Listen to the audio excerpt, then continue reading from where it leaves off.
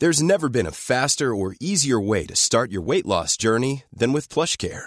PlushCare accepts most insurance plans and gives you online access to board-certified physicians who can prescribe FDA-approved weight loss medications like Wegovy and Zepbound for those who qualify. Take charge of your health and speak with a board-certified physician about a weight loss plan that's right for you.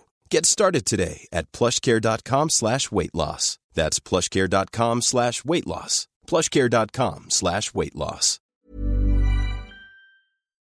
An Erios production. Menopause is coming and the men have all left town, but I'm not giving up until I see that baby crown. 39 and single, can someone help me out? He could be balding, bearded, short or tall, funny, smart, love basketball, from gay to straight, black to white, tiny eyes with an underbite. I just need sperm cast. Hey. Patreon shout out time. Thank you, Molly, with an IE. You are my only new patron this week, so you are extra special. But also, thank you, Erica T., who gave me a really dope show of support on Venmo. Folks, you know the deal. You can support the show by subscribing to patreon.com/spermcast, or you can send money via Venmo to Molly-Hockey.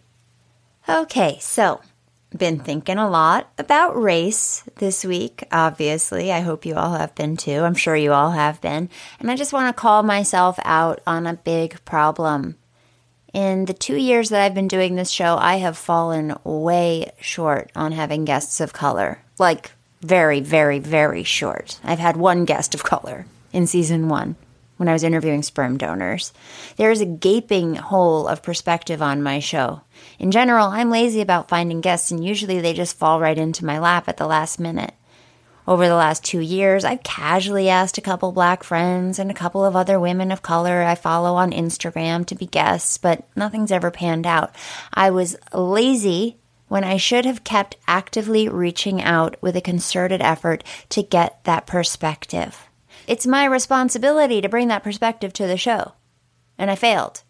So now I'm reaching out again privately, but I'm also wondering if you have any suggestions for guests of color who might have a story to share about fertility or infertility or wanting babies or absolutely not wanting babies, whatever. Send your suggestions my way. I'm happy to reach out to them myself, or if you want to put us in touch, that would be great also. Also, if you are a person of color and you want to talk about your story on the show, I would love to hear from you.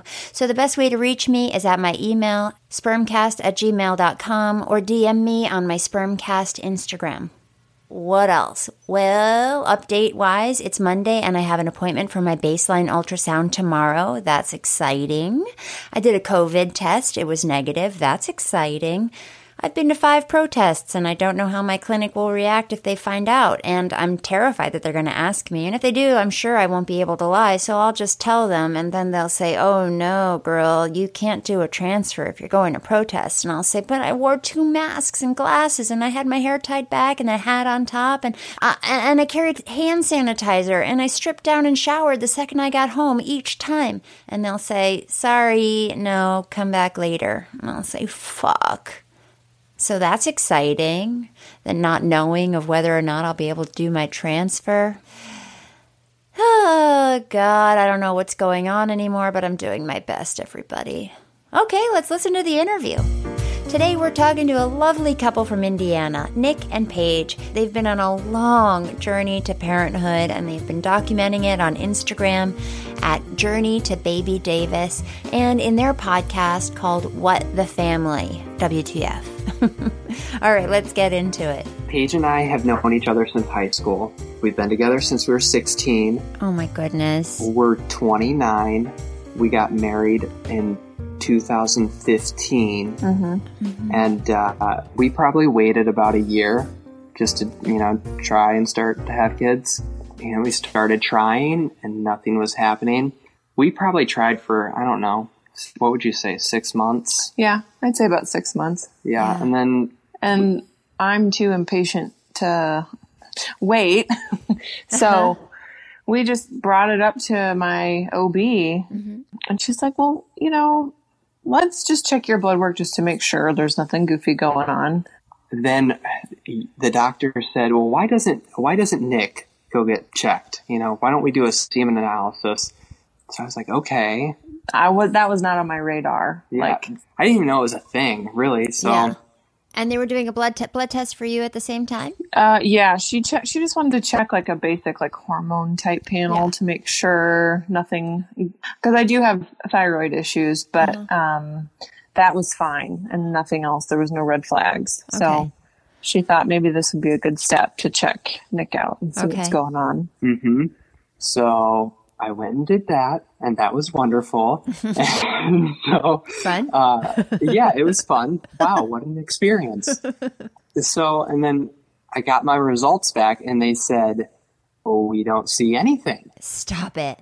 Yeah, for real. Oh, and my God. So not even one. Dead ones or not even dead ones. Yeah, ones. nothing. And I'm a healthy dude. Mm-hmm. Like, I'm young, healthy, and I'm like, God. okay.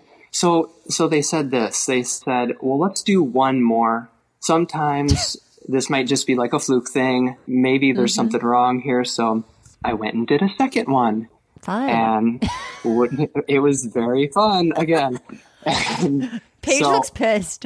Yeah. It's awkward. There's no great way. And like, even if they let you do it at home, if you live within like so many miles of where you need to take it, they'll let you do it at home, but then you have to drive like crazy and keep it warm.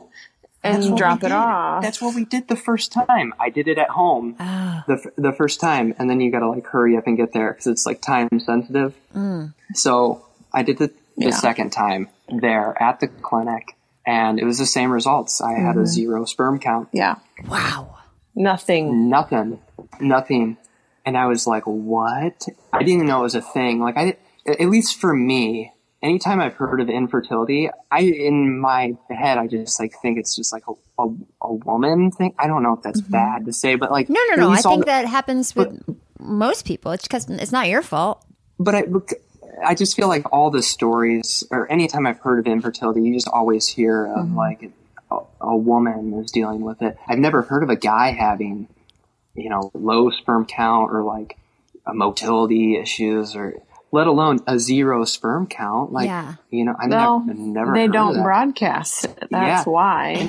And you know this, like infertility is just one of those things, like not a lot of people talk about it. Yeah. And it's this kind of alone feeling. And thank God that you're talking about it. Yeah, I've been pretty vocal about it. Yeah. I mean, one of the reasons we started the Instagram was just to like connect with other people. Yeah, good. And then we started the podcast just to share our story, and just if we could share a story, even if it helps like one person that might be going through it, and they're like, oh my gosh, I have a sperm count issue too, and this guy has something going on. Oh man, I thought I was alone, because that's how I felt. I was like, what? I had never heard of I have never heard of a guy having a 0 sperm count. So immediately I'm like, oh my God, there's something wrong with me. Right. And like, who else is going through something like this? So that's where our journey started. And it's just been. Well, I want to get to the bottom of why you didn't have any sperm in there. And that's something we'll probably never know. Yeah, we'll probably Really? never. Yeah. So after that, I think I had blood tests. We were recommended to a urologist that like specifically handles male fertility type stuff. And he was poked and prodded, and samples and surgery. Yeah. What was the Okay, surgery? so we gotta lay out the detail. Sorry.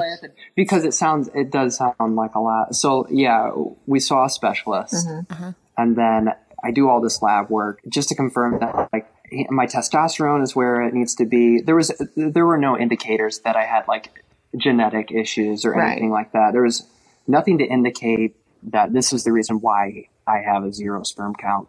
He said, look, there's only really one way for me to know what's going on, and we've got to go in, and I need to do a testicular biopsy. I need to see if you have any sperm in there. They had ruled out a blockage it wasn't a varicocele, which a varicocele is kind of like this, like a blood vessel that would, I don't know if I'm explaining it right. A vein, like a big vein that Maybe. Sometimes if there's too many or if it's like wrapped around the sensitive areas, it can cause too much like heat from the blood flow and that can kill some sperm off. So I didn't have any of that going on. So he was just like, yeah, the only way for me to find out if you are making any is to go in.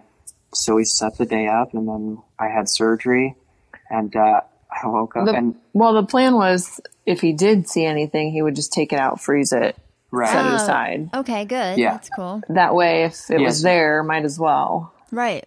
So I'm sitting in the waiting room just waiting, and he comes out and says, couldn't find anything. Unbelievable. I know. Unbelievable. Yeah. They didn't find anything. And, I did, I should mention that they did put me on Clomid also for what, like 6 months. They put me on Clomid just to see if they could, I don't know, ramp things up. This was before the surgery or after? This was before the surgery. Yep. Clomid in women and men is used to stimulate the production of FSH. In women, FSH stimulates the growth of ovarian follicles, but in men, follicle-stimulating hormone acts on the Sertoli cells of the testes to stimulate sperm production or spermatogenesis. I was on Clomid for like 6 months, and I think the only thing I really got from that was hot flashes. Oh my God. Yeah, I didn't know that it was something that men could take. Yeah, they do it. I'm learning a lot right now. I think it didn't work because it's for hormonal issues and yours were doing everything they were supposed to. I mean, we tried it just to try it because it was a recommendation and it was something easy to do, but I think that's why it didn't work. I'm just curious if there's a genetic aspect to it, but I know you said you don't know. I think, isn't there something with Turner syndrome? Yeah, they check for all that. They sent a sample from your surgery to the genetic specialist. Okay. They said that came back fine. So it's a mystery. I hate a mystery. This isn't fair. It's one of those things where, like, I don't know if I'll ever know. It's a bummer. Crazy. Yeah, it is crazy because it's just one of those things, like, completely blindsided by it. You know, it's just one of those things where you never think about it. And like, I didn't even know it was a thing. And then when you do find out, like, hey, the chances of you having kids might be near impossible. And so, I mean, not saying there's a 0% chance because crazy things happen all the time, right? So maybe one day I'll wake up and I will have this amazing sperm count. I don't know. but which would be sweet. Yeah. But is that called azospermia? So technically they called it severe hypospermatogenesis. Okay. It's a very long mouthful, but I don't know what that means. Okay, that's good. That gives me something to look up. All right, so azospermia is the medical condition of a man whose semen contains no sperm. In humans, azospermia affects about 1% of the male population. So there are 3 types of azospermia: pretesticular, testicular, posttesticular, and unknown. So I guess there are 4. Pretesticular would mean the cause for azospermia would be attributed to a hormone imbalance, like too little FSH or LH or not enough testosterone. And these things are very treatable, or I think. Don't quote me on that. Okay, so testicular azospermia would be the result of abnormal, atrophic, or absent testes, which would severely disturb or make absent sperm production. Causes for testicular failure include congenital issues, like in certain genetic conditions, or they could be caused by infection, surgery, trauma, or cancer, or radiation. And then there's post-testicular azospermia, in which sperm are produced, but it's not ejaculated. The main cause is a physical obstruction of the post-testicular genital tracts. That's known as obstructive azospermia. Like, for instance, if the vas deferens was blocked or snipped, or it was just not there, like in some male carriers of cystic fibrosis, the sperm would have no way of getting out of the testicle and into the peen. Another potential obstruction could be a varicocele. A varicocele is an enlargement of the veins within the loose bag of skin that holds your testicles, aka your scrotum. A varicocele is similar to a varicose vein you might see in your leg, and varicoceles are a common cause of low sperm production and decreased sperm quality, which can cause infertility. But in a very severe case, it could cause xerosperm or azoospermia. Now, Nick's diagnosis was severe hypospermatogenesis. Hypospermatogenesis, as far as I can tell, is just defined as the abnormal decreased production of spermatozoa. So I think that's just a form of unexplained azoospermia. Oh, man. Yeah, man, someone has to have some answers. Yeah. I'm sure, but yeah, I mean, it's been probably a couple of years since I've had a semen analysis, and I mean, we haven't been safe. So, Yeah. and we still haven't gotten pregnant. So I'm guessing I probably have the same results. Right. But, I don't know. So after my surgery and, we found out that like, hey, this probably isn't going to happen. Then you start kind of looking at, okay, well, we know we want to have a family and it's really important to us. And how do we get there? I feel like we didn't waste very much time researching and moving on to the next step. I mean, we grieved it a little bit, but yeah, it sucked. It still sucks. It does. It sucks a lot. Even where we're at today, it's still in the back of my mind. I mean, not only do you feel bad for yourself, but then you feel bad for your significant other and the journey that you just have to go down with them. And you almost feel like it's your fault. And it's a tough one to get over. It really is. Yeah. You go through at least for me, certain anxiety and other things. It's really tough. I mean, I feel for anybody that goes through any sort of trouble with infertility. It's just a tough one to get through. No matter where you are in your journey, it's just tough. Yeah. And Paige, how were you feeling at this time? I'm sure you were saying it's not your fault. I mean, I'm guessing. Yeah. Right. Well, and one of the first things that his mom had said was, I hope your marriage can survive this. Oh my. And to both of you? Yeah, just because it's a huge, can't have kids. Is that a deal breaker? But ultimately, I feel like you marry your spouse to have a life with them, not just to have kids with them. So I was never like, oh, well, you can't give me biological kids and then I can't do this. Right. Because there's other ways around it. There always are. So. Right. Because if you think about it, like when people get married all the time and you don't know. Yeah. You don't know if you're going to be able to have kids. Until you start trying. You don't know until you start trying. Yeah. But we never thought like that back then. We just thought, we just assumed. Right. I just thought like, boom, let's start a family. It definitely doesn't work that way, at least for some people. So you started thinking about the other options. Mm-hmm. Yep. So obviously using a donor, that was the cheapest option. Right. Just doing like basic IUIs with donor. I always knew that was out there and a thing. We didn't know much about it until we came to the point where we actually had to start researching it. Yeah. We knew that was the cheapest route, but however, it was still difficult for you. It's tough. Well, Molly, all about this. I do. But I want to hear from you. But yeah. No, I mean, you know what I'm talking about. Like just the amount of research that goes into it. And I'm looking at like different profiles. Right. And stuff. But to back up, even the idea of accepting it was hard for you at first. Super hard because like I don't have a sperm count and now I got to choose some more. Now you're just swimming in sperm. Yeah. Oh my God. So to know, I felt like the idea of the biological factor was hard. Yeah. Not for me, for you. And That I is think hard. once we got over that, yeah. Yeah. And it's It was also a shit show. It's also interesting that you were completely.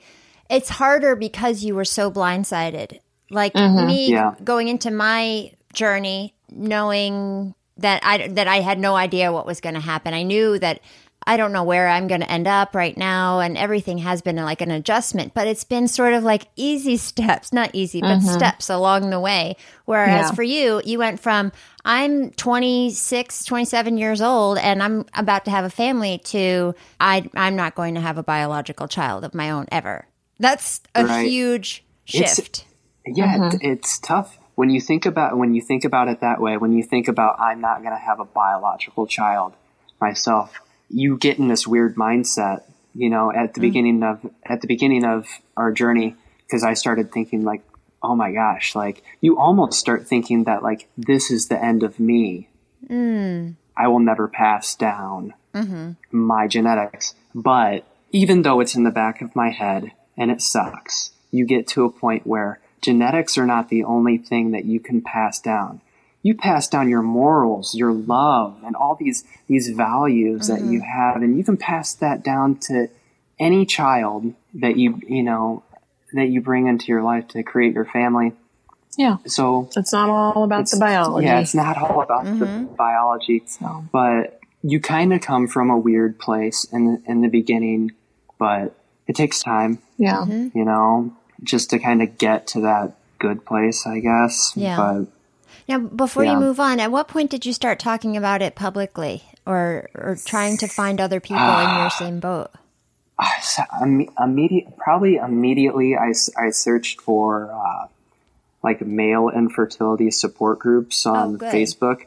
Good. But here was the thing that I found out about the male infertility support groups. They're all, at least for me, the ones that I joined, they were like all the wives of these guys. No. Yeah. And so, and I'm kind of, you know, I talk to like everyone. And so I'd see someone put something out there and I was like, hey, how's it going? I've got the same issue as your husband. And I'm like, oh, why isn't he in here? Right. And, but they would get on there but I hardly noticed any guys in there. So, and it's still kind of like that today. Wow. You'll get a couple of them. I've had a couple guys message me on Facebook, but I don't really see them post in there. And I get it. I mean, it's a tough thing to talk about when you're a dude. I know what that sucks about humanity. Men aren't allowed to have feelings. Yeah. Well, they should. Good. They should. I'm upfront and honest. I cried a lot, man. Yeah. I cried a lot. It sucked. Oh, man. People should share their story. Yeah. Well, hopefully you sharing yours makes other people more able to share their own. Right. Yeah. So, I mean, I found some support groups in the beginning, and then at some point I just felt like I need to connect with more people. And so that's when we just made the Instagram and then started the podcast just to see if we could reach some more people. And I just feel like it's really important to share our story. Yeah. Can you tell us what the name of the Instagram and the podcast are again? The Instagram is Journey to Baby Davis. Okay. The podcast is called What the Family. I don't know if it makes any sense. It's like WTF. No, yeah, it like makes sense. I get it. Yeah. When you're going through infertility, man, it makes you want to say, you know, WTF. But I love it. Okay, so where did I cut you guys off? Sperm banks. Well, our clinic they specifically gave us a list of specific ones that they wanted us to choose from. Okay. So we just kind of looked them up. Obviously, you compare pricing, and it's not cheap. And I just remember we would get home from work, and we'd go down to the basement, get on the computer, and just sift through all these profiles and just read about their family history, listen to their audio interviews, and then we ordered a couple vials to send to our fertility clinic. We didn't know. Some people spend crazy money, and we just thought, well, let's just start off this route in case it works right away. We don't want to have a bunch left over. Right. So I think we did a total of 6. 6 vials IUIs. or 6 IUIs? Okay. Yeah, 6 IUIs with donor. We used a couple different donors. The first donor that we used, the second try, worked. We got a positive pregnancy. Wow. But it turned into a chemical. Oh, man. So, yeah. And then we were like, oh, well, let's just order more from the same donor. Oh, he moved. He's not donating anymore. No. So yeah, we just picked another one and tried again a few more times, and it didn't work.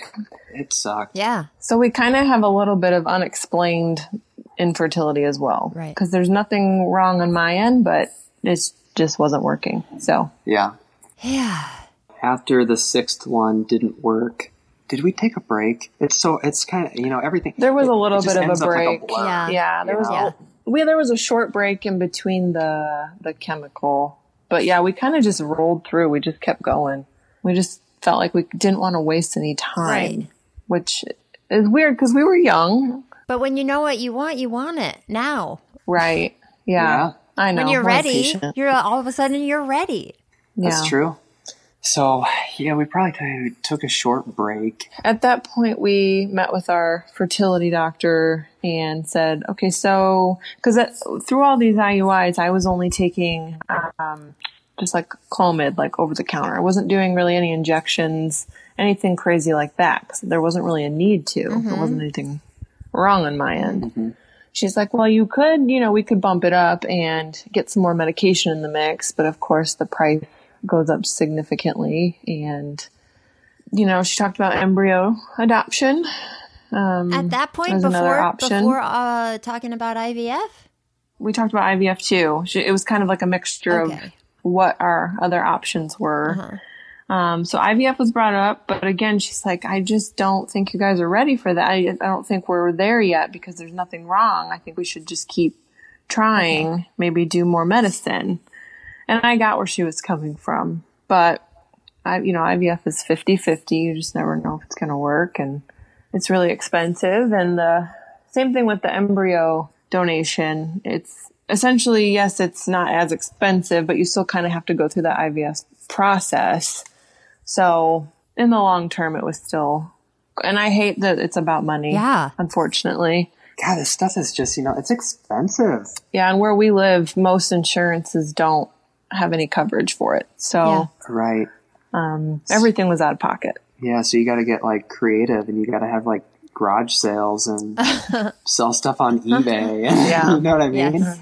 And, you just kind of you got to get creative how you're going to do it. And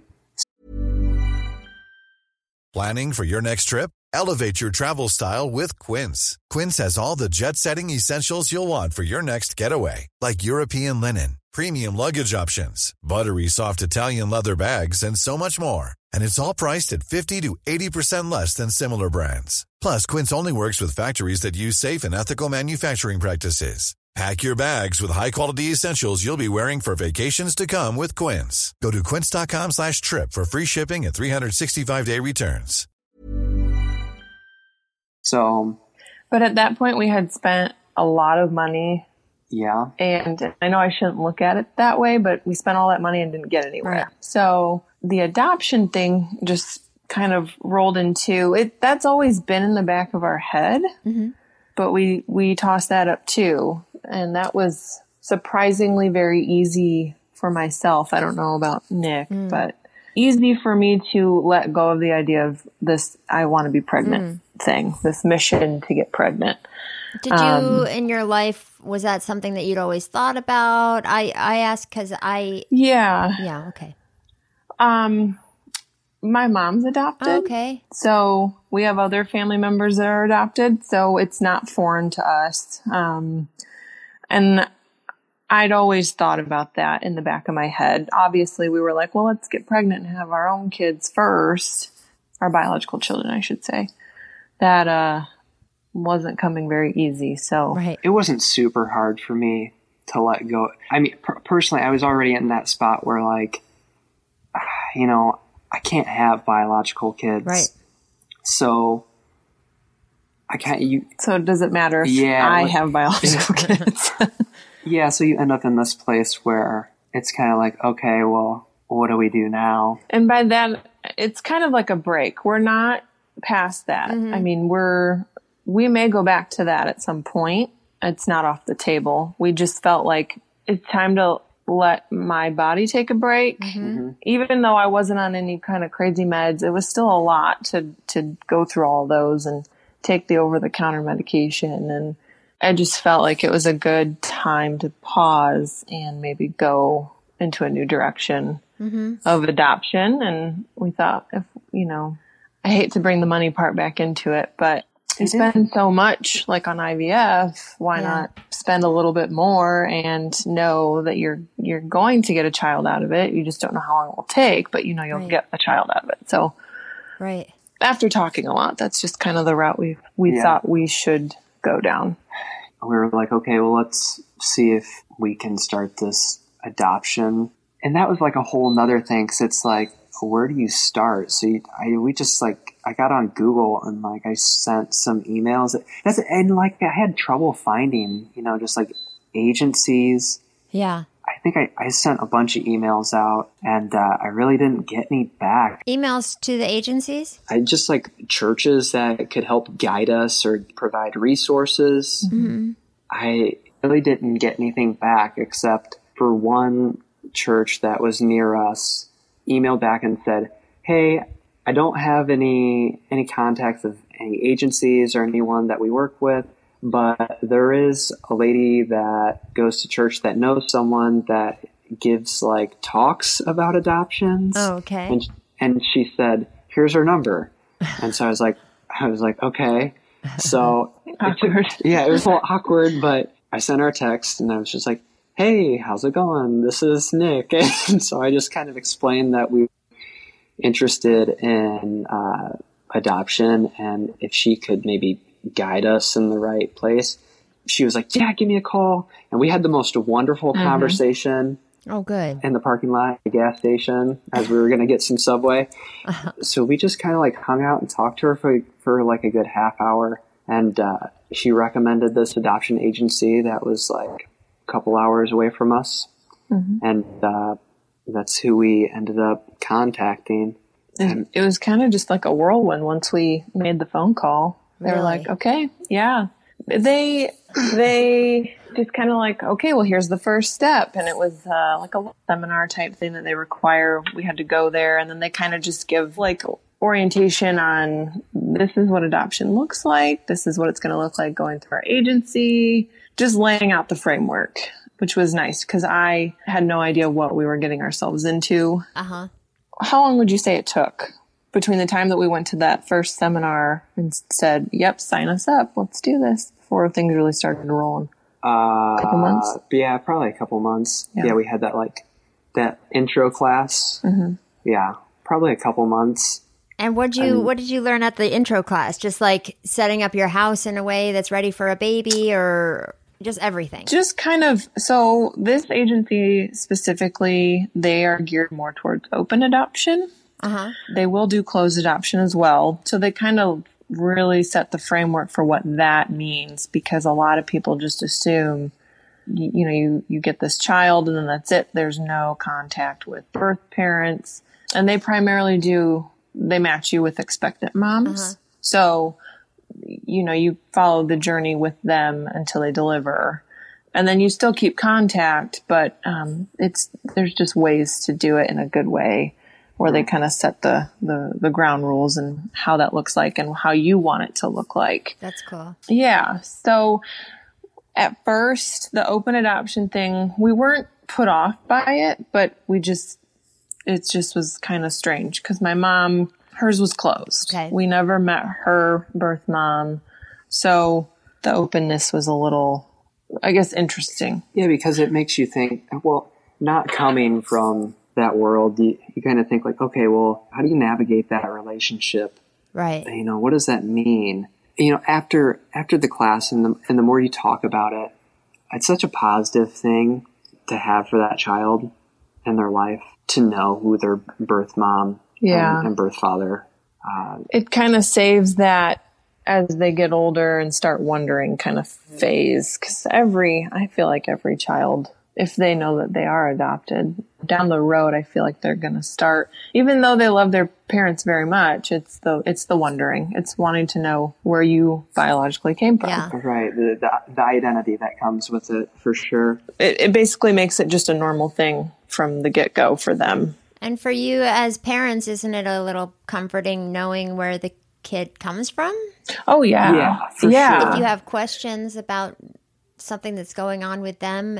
Yep. That's a huge plus in my eyes that you can do that. Yeah. Now, how they set their, I don't want to say rules, Boundaries? But it is boundaries. Contractual though. Right. So you can, it was ultimately up to us when we, started getting further into the process. They had us, aside from type up 4 or 5 pages about all of us and our families and things like that, we kind of had to set like how often we would want to visit each year and how updates would look. Would it be once a month via text or FaceTime or mail? Wow, that's so interesting. Yeah. And it's in that moment when you're setting that up, you're kind of like, well, I don't know.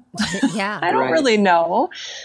In that class, they shared a lot of stories with adoptive parents that they've already worked with and how good their relationship is with the birth mom. And they ended up, a lot of them visit more often than they said they wanted to originally because it's such a good relationship and they're comfortable with that. So when we were writing this up, we were like, I have no clue. So we just kind of, in our eyes at the time, picked what we thought was good. So, Right. And what worked. Once you kind of, start this adoption process, you're putting together your profile. You kind of, you're answering all these questions and you're writing stuff about each other. So the expectant mom, when she's looking for a family, it's almost like everything about you. Not to cut you off, they make like a catalog about you essentially now. So it's, let's display you for these expectant moms to see and read about you and look at your pictures because they are choosing us. We don't have any say so. I mean, I shouldn't say that. We do have say so if we don't feel like it's a good fit, but they work hard to make sure that that's already kind of going down the right road before you're even introduced or anything. Yes. So that was fun. And that's weird to write about yourself. Yeah. It's very awkward. Yeah. Yeah. So you put together this profile and then it goes live online. They would probably have expectant moms like reach out to them and then they would present probably like a physical copy of our profile. Yeah. Okay. I think that's how it majority goes is they have like a booklet and then plan to meet with these people first, but you can, any expectant mom, if they found their website, they could go on there and look under the families and just say, yep, I like that one. Yeah. Yeah. So we put together the profile and then what happened after that? The home study? Yeah. Yeah. The home study was another thing. What was that? It's like, well, you have this home study. They just kind of like, I don't know. They just want to make sure you don't have a giant hole in your floor that someone could fall through, I guess. You have working plumbing, you have electricity, you have a safe house. Yeah, fire extinguishers on every floor. Yeah, that was a requirement. You almost think that like, oh my gosh, I got to clean the house. I got to make sure we have all this stuff done. Right. You're worried that they're going to judge you as bad parents. Right. Yeah. Yeah. You feel like you have to have your house like in the most perfect. Yeah. And that's not the case at all, but. They're not expecting you to like baby proof your house at all. Okay. It's not like you have to have all the outlets covered. But when we had our study, it was more of like a personal interview. Yeah, she spent more time asking us questions and looking at the house, which surprised me, but it worked out well, I think. Yeah. Now that I'm thinking back to it, I mean, some of the questions were like, do you have any siblings and do they live in the area? How often do you spend time with your family? What do you do on the weekends? Do you spend a lot of time with them on the weekends? And I guess they just kind of wanted to know like your family dynamic too. Mm-hmm.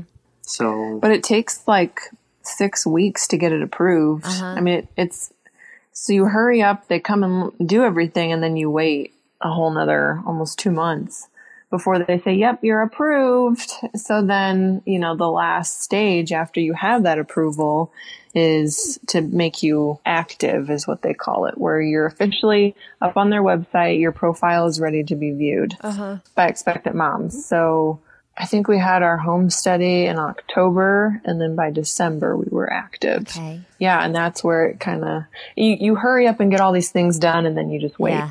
It's a waiting game. Yeah. We got our first call. When was that? So they won't call us. They said, we're not going to call you unless, like, we think this is a really good match and it's looking really good and they will potentially want to meet you. So I think by the end of January, we had our first call. Okay. And they're like, they actually live pretty local to you. So let's set up a dinner and you can meet them. Oh my gosh. Yeah, you can imagine how like nervous you're like, Yes. oh my gosh, I'm going to meet this person. Yeah, we set up a time and met for dinner. Like at a restaurant? Yeah, at Yeah. a restaurant. It's a little strange, but like, it's good that you do that for the expectant mom. I mean, it's probably so good for her and probably really helps with her decision. Yeah. So, and you're there just to answer any questions that she has. And Yeah. so our social worker was there to like help guide the situation. Oh, You know, okay. yeah. So it's not just like us and the expectant parents Right. because you're already nervous. You're you know? nervous You- and you don't know these people. So to make conversation with complete strangers is, Yeah, it's like an online date, yes. Yeah. but way more intense. Literally, that's how it felt. You can't prepare for that. No, Yeah. I was super nervous, but You just have to be yourself, right? yeah, that's the key. Just be yourself. So the dinner went well, and then the expectant mom, ended up wanting to meet other potential families. Okay. She was doing June. She had time. So it wasn't like a no, but we just kind of like moved on. They continued showing our profile to other expectant moms. Okay. I mean, after that one, there was like another potential one. That came up about the same time, but there were a lot of potential legal issues regarding the birth father. Uh-huh. So it was one of those cases where, well, they could pick you and match. You could take the child home, but there is a chance you'd have to give that child back to that birth father. My goodness. Yeah. And we were excited about it, but also that scared us half to death. Yeah. So, because once I bring this baby home and I'm taking care of it, like I can't. So Yeah, you get too attached, man. yeah. And another thing, this agency, they don't like to have you meet more than one birth mom at a time. Okay. Just because it's not fair to them. They want you to kind of just stick with one at a time. So because we ultimately chose to meet with that mom that we went to dinner with, they let that other birth mom meet her second choice. Gotcha. We were her first. So that was kind of heartbreaking. We were sad about that, but you can't really kind of claim all the birth moms yourself Right. and not let it, So it's weird. It's a weird cycle, but And it's just it adds on to your waiting. oh yeah, Yeah.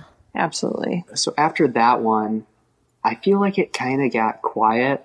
And then It was quiet we for started, a little while. Yeah, and then we started rolling into all this coronavirus stuff. Oh my God. I mean, everyone knows how that went. So I just feel like everything kind of got quiet. I mean, obviously, people are still having babies. Right. But we didn't hear anything for a while. And then we got a call one day that said, This was in March. yeah, this was in March, that said that this expectant mom in Tennessee liked our profile and she would like to FaceTime us and kind of have that just conversation over the phone. So we said, let's do it. And we set a date up, but it got canceled. Oh, no. Yeah. So she ended up choosing a different family in another state. No. I know. I'm a firm believer.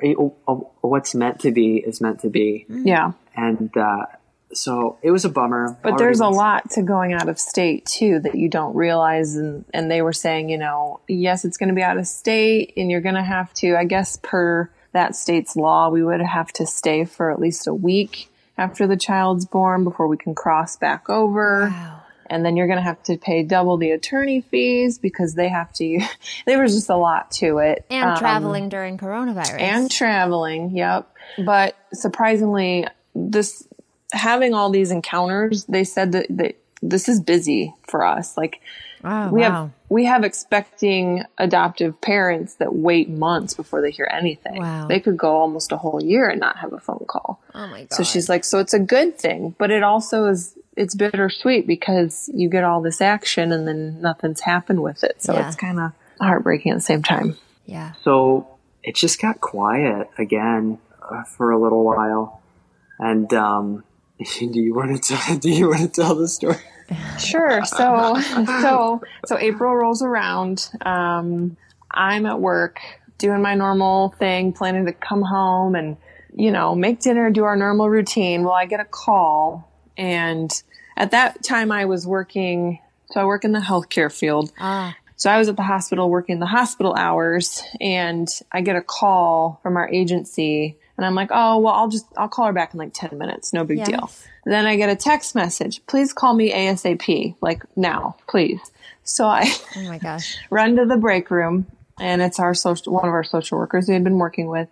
And she says, hey, so I have a baby. He's already born. The parents really like your profile. Can you call me so we can do like a 3-way phone conference with them, like now? Oh my God. And I'm like, oh my God, well, I'm at work. So she's like, well, you don't necessarily have to run home if you can get Nick on the phone. So I'm calling him. 10 minutes go by. He's not answering his phone. God. And I know he's at home. Where could I be? So I finally say, you know what? I'm wasting time calling him. I'm just going to drive home. I'm going to leave now. We're just going to go. I did something that I don't normally do. I got home from work. I parked the truck, and I just walked to the mailbox, but I left my phone in the truck. I was just going to get the mail, and as I was going to get the mail, the neighbor was outside. She's waving her hands, and she's like, hey, how's it going? Haven't talked to you in a while. Are you guys still working with all this stuff going on? And I was like, God, I haven't talked to her in a few months. And so, I'm standing there for like 25 minutes, and Paige just kind of rolls in. I'm like, wow, she's home really early. And then I see her kind of like waving her hands, and I'm like, oh my God, who died? And so I'm like waving frantically, like, come on, like, come inside right now. Yeah. I'm sure my neighbor thought I was a lunatic. So yeah, she got out of the car and she was like, yeah, we've got to call the agency like now. So we went inside and we got on a conference call with our social worker, and she just kind of reiterated what Paige just said, that this family really liked her profile, and they would actually like to conference in on the call and talk to us if we were okay with that. And so that's what we did. Mind you, normally when you get matched or you're going to go meet with an expectant mom, there's like a little bit of prep time to like plan like what you're going to say. Yeah. There was no planning whatsoever. So I had no idea what to expect. But the phone call went fantastic. We couldn't have asked for a better couple to speak with. And at the very end of the phone call, they all hung up, and then our social worker called back and said, okay, so come to the hospital tomorrow. Oh my God. So within 24 hours, we were at the hospital with a baby. Oh my God. It was crazy because you're mentally prepared. You've been doing it for so long. So you're just like, yeah, I know we're going to adopt a baby. And so, they warn you that these fall in your laps happen, but not very often. So Did you have any of the stuff at home? Yes, thankfully. We'd kind of, once we became active, we slowly just kind of accumulated some things just in case. Yeah. So we had, thankfully, a car seat all ready to go. But, it was still scary because she hadn't signed her rights off yet. Yeah. So we were told just to go to the hospital, be there at a certain time. And then we got there and literally just waited in the car until we got the okay. And that was a long wait, even though it was only like 30, 45 minutes. We just were nervous about, is she going to change her mind? I don't know if this is too personal or too much information for them, but there were a couple, did they have a bunch of kids already and they didn't want more? Is that too much? No, they were younger, a little bit younger than us. They're not married, just together. Okay. I think he has a couple other kids from previous. That was kind of a hard part for me too, is still not fully knowing why they wanted to go this route. We were told it was financially kind of a thing of that sort, but it was just all so fast. We just never got the gist of what made them. And we didn't ask him when we talked on the phone. I didn't want to go that route. Okay. But they're very sweet. We couldn't ask for a better set of birth parents to be. Amazing. Yeah. We're so thrilled with how it all worked out. And even though it was fast. Okay, can you tell me about your baby? Sure. So by the time that next day we got to the hospital, he was already 4 days old. Oh my goodness. He was teeny tiny peanut, weighed 5'11". Oh my gosh. Just little. Very little. Born the day before my birthday, which made it a little more special. Yes. And he's super cute. He's got a little butt chin and some dimples. Yeah. He has the cutest dimples when he smiles. Oh my And gosh. big eyes. He's very cute. So Okay, so what's it like being brand new parents? Like on day one, bringing the baby home. I mean, are you guys freaking out? Or? I'll tell you this. I mean, when we got the call, we had like everything in the nursery pretty much ready. You know, we had a stack of diapers and you name it. We pretty much had everything. You're mentally prepared that like it's going to happen, but this happened so freaking fast. yeah, emotionally we were thrilled that this happened, and I don't think a lot of people talk about this, but the postpartum factor, I still feel like that hits even when you don't physically have the child. Interesting. We were so thrilled to be home with him, but there were a lot of things, I guess, subconsciously for me that kind of just appeared. I had some anxiety issues, Of course. and I think it was just adjusting and having to, now you are literally in charge of taking care of this child, and you had 24 hours notice and he's here, and it's, let's go. Yeah. So Right. Much. it's been good though. It's been really good. We're figuring out a routine. We are adjusting. So it's good. Did It's you good. name him or did the bio parents? That's a really good question. Oh. So when we got the call from our social worker, he was already named by his birth parents, and they said to our social worker that, hey, it would be kind of cool if maybe they could incorporate that name somehow. Not that we have to, but that would be sweet. And so, yeah. So he has two middle names. Yeah. So we What's his used. name? What's his full name? So his full name is Beckett Milo James Davis. Amazing.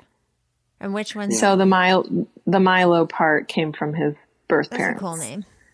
Yeah. I mean, Yeah. if it So- was something really strange, you could have been I like, know, no, I'm like- sorry. yeah. No, if it was really out there, Yeah. I would have just said I'm like sorry. like Apple or something. Some of those people. Yeah. I'll probably name my So- kid something fruity for sure. Definitely something environmental. Ozone. Please do, Molly. Ozone sounds crazy. Yeah. So we ended up incorporating Milo as a middle name, and we thought it was cool. Yeah. Yeah, it's just crazy how everything happened. Paige wasn't pregnant, so just Right. mentally preparing that part of it. One day you're just returning home from work, and like we thought you're going to do your normal life stuff, and it's like, hey, Right. how about tomorrow? Yeah. What did your So- neighbor You think? know. Did your neighbor see you coming home with a baby all of a sudden? Well, okay, so this is a good question too. So right as Paige pulled in, I was ending the conversation with, she was asking about the adoption. I said, yeah, we're just waiting. And I told her, so if you see us with a car seat one day, that's like what's going on. She's like, okay. And then literally as I ended with that conversation, Paige pulled That's in. crazy. Man, it's just been such a wild ride. It really has. So I'm just feeling so emotional just hearing it. I don't know why. I just feel overwhelmed with happiness for you guys. This thing is just wonderful. Thank you. I don't know why I'm Thank you. crying. It's just been an emotional week. I think I'm tired. Yeah. Yeah. How crazy. oh, Molly. Well, but you think back to 4 years ago when we started all this, and you think like you're not going to get anywhere and it's never going to happen. And it does. And I feel like it worked the way it was supposed to. Yeah. We're supposed to be his parents, and it doesn't mean we're done with the fertility stuff, Yeah. but we're pretty happy with him. So Yeah, it's great. And to the people listening, if you're going through infertility, like this took, Paige just said, it was like 4 years to get to what just happened. Yeah. This adoption happened a month ago.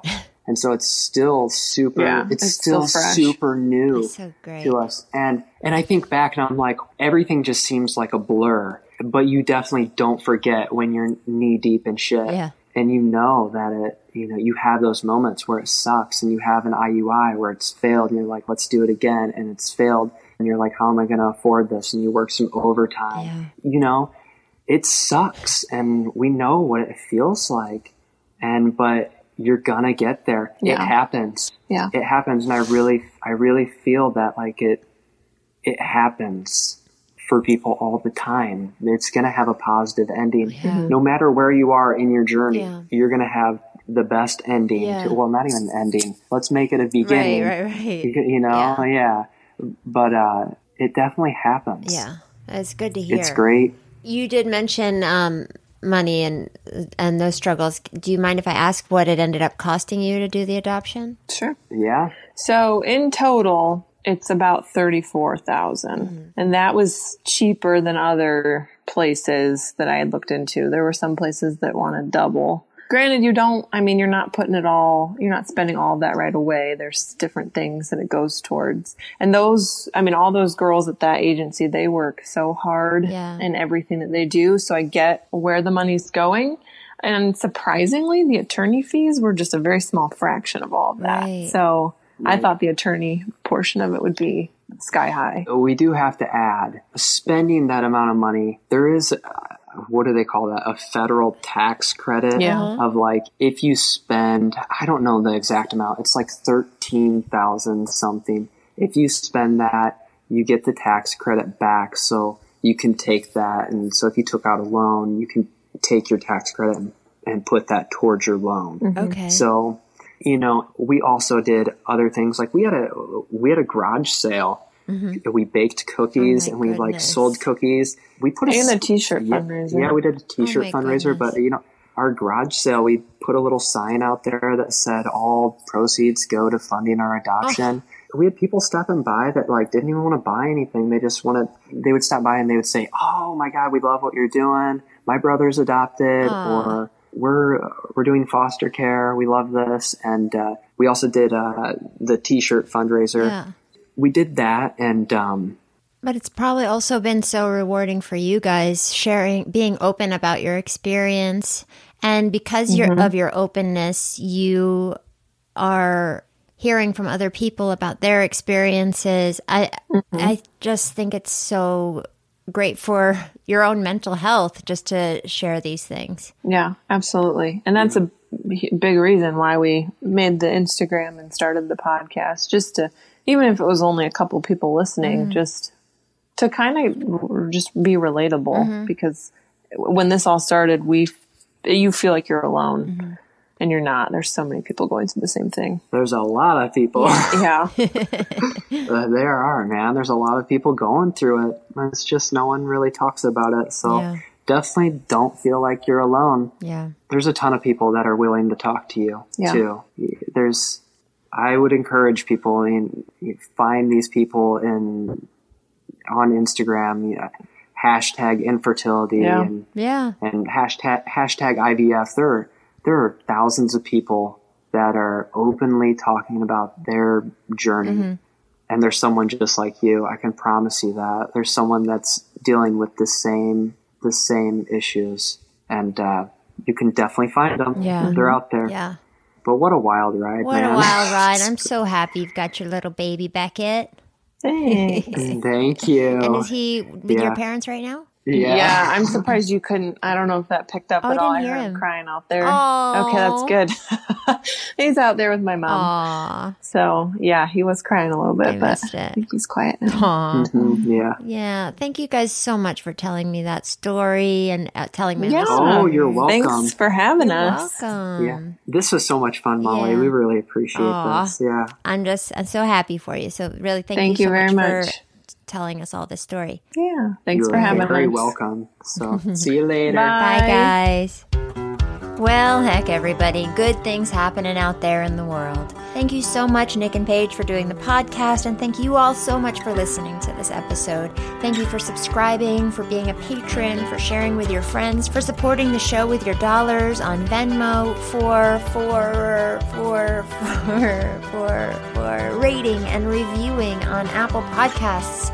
Don't forget, I'm here doing fertility consultations, here for you if you need an ear or a shoulder to cry on. Don't be afraid to reach out. And don't forget, if you have any suggestions for possible guests for the future, please send them my way. My email is spermcast@gmail.com.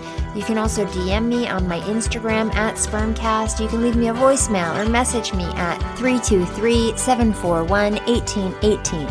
And I don't know who my guest is next week, but I am so excited for next week to come because over the course of this afternoon, thanks to the help of a listener, I have discovered the most insane coincidence, and you're gonna love it, and I can't wait to share it with you.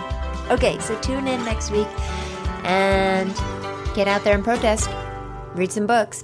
Okay, bye. He could be bald and bearded, short or tall, funny, smart, love basketball, from gay to straight, black to white, tiny eyes with an underbite. I just need sperm. Spermcast. An Erios production. Powered by Acast.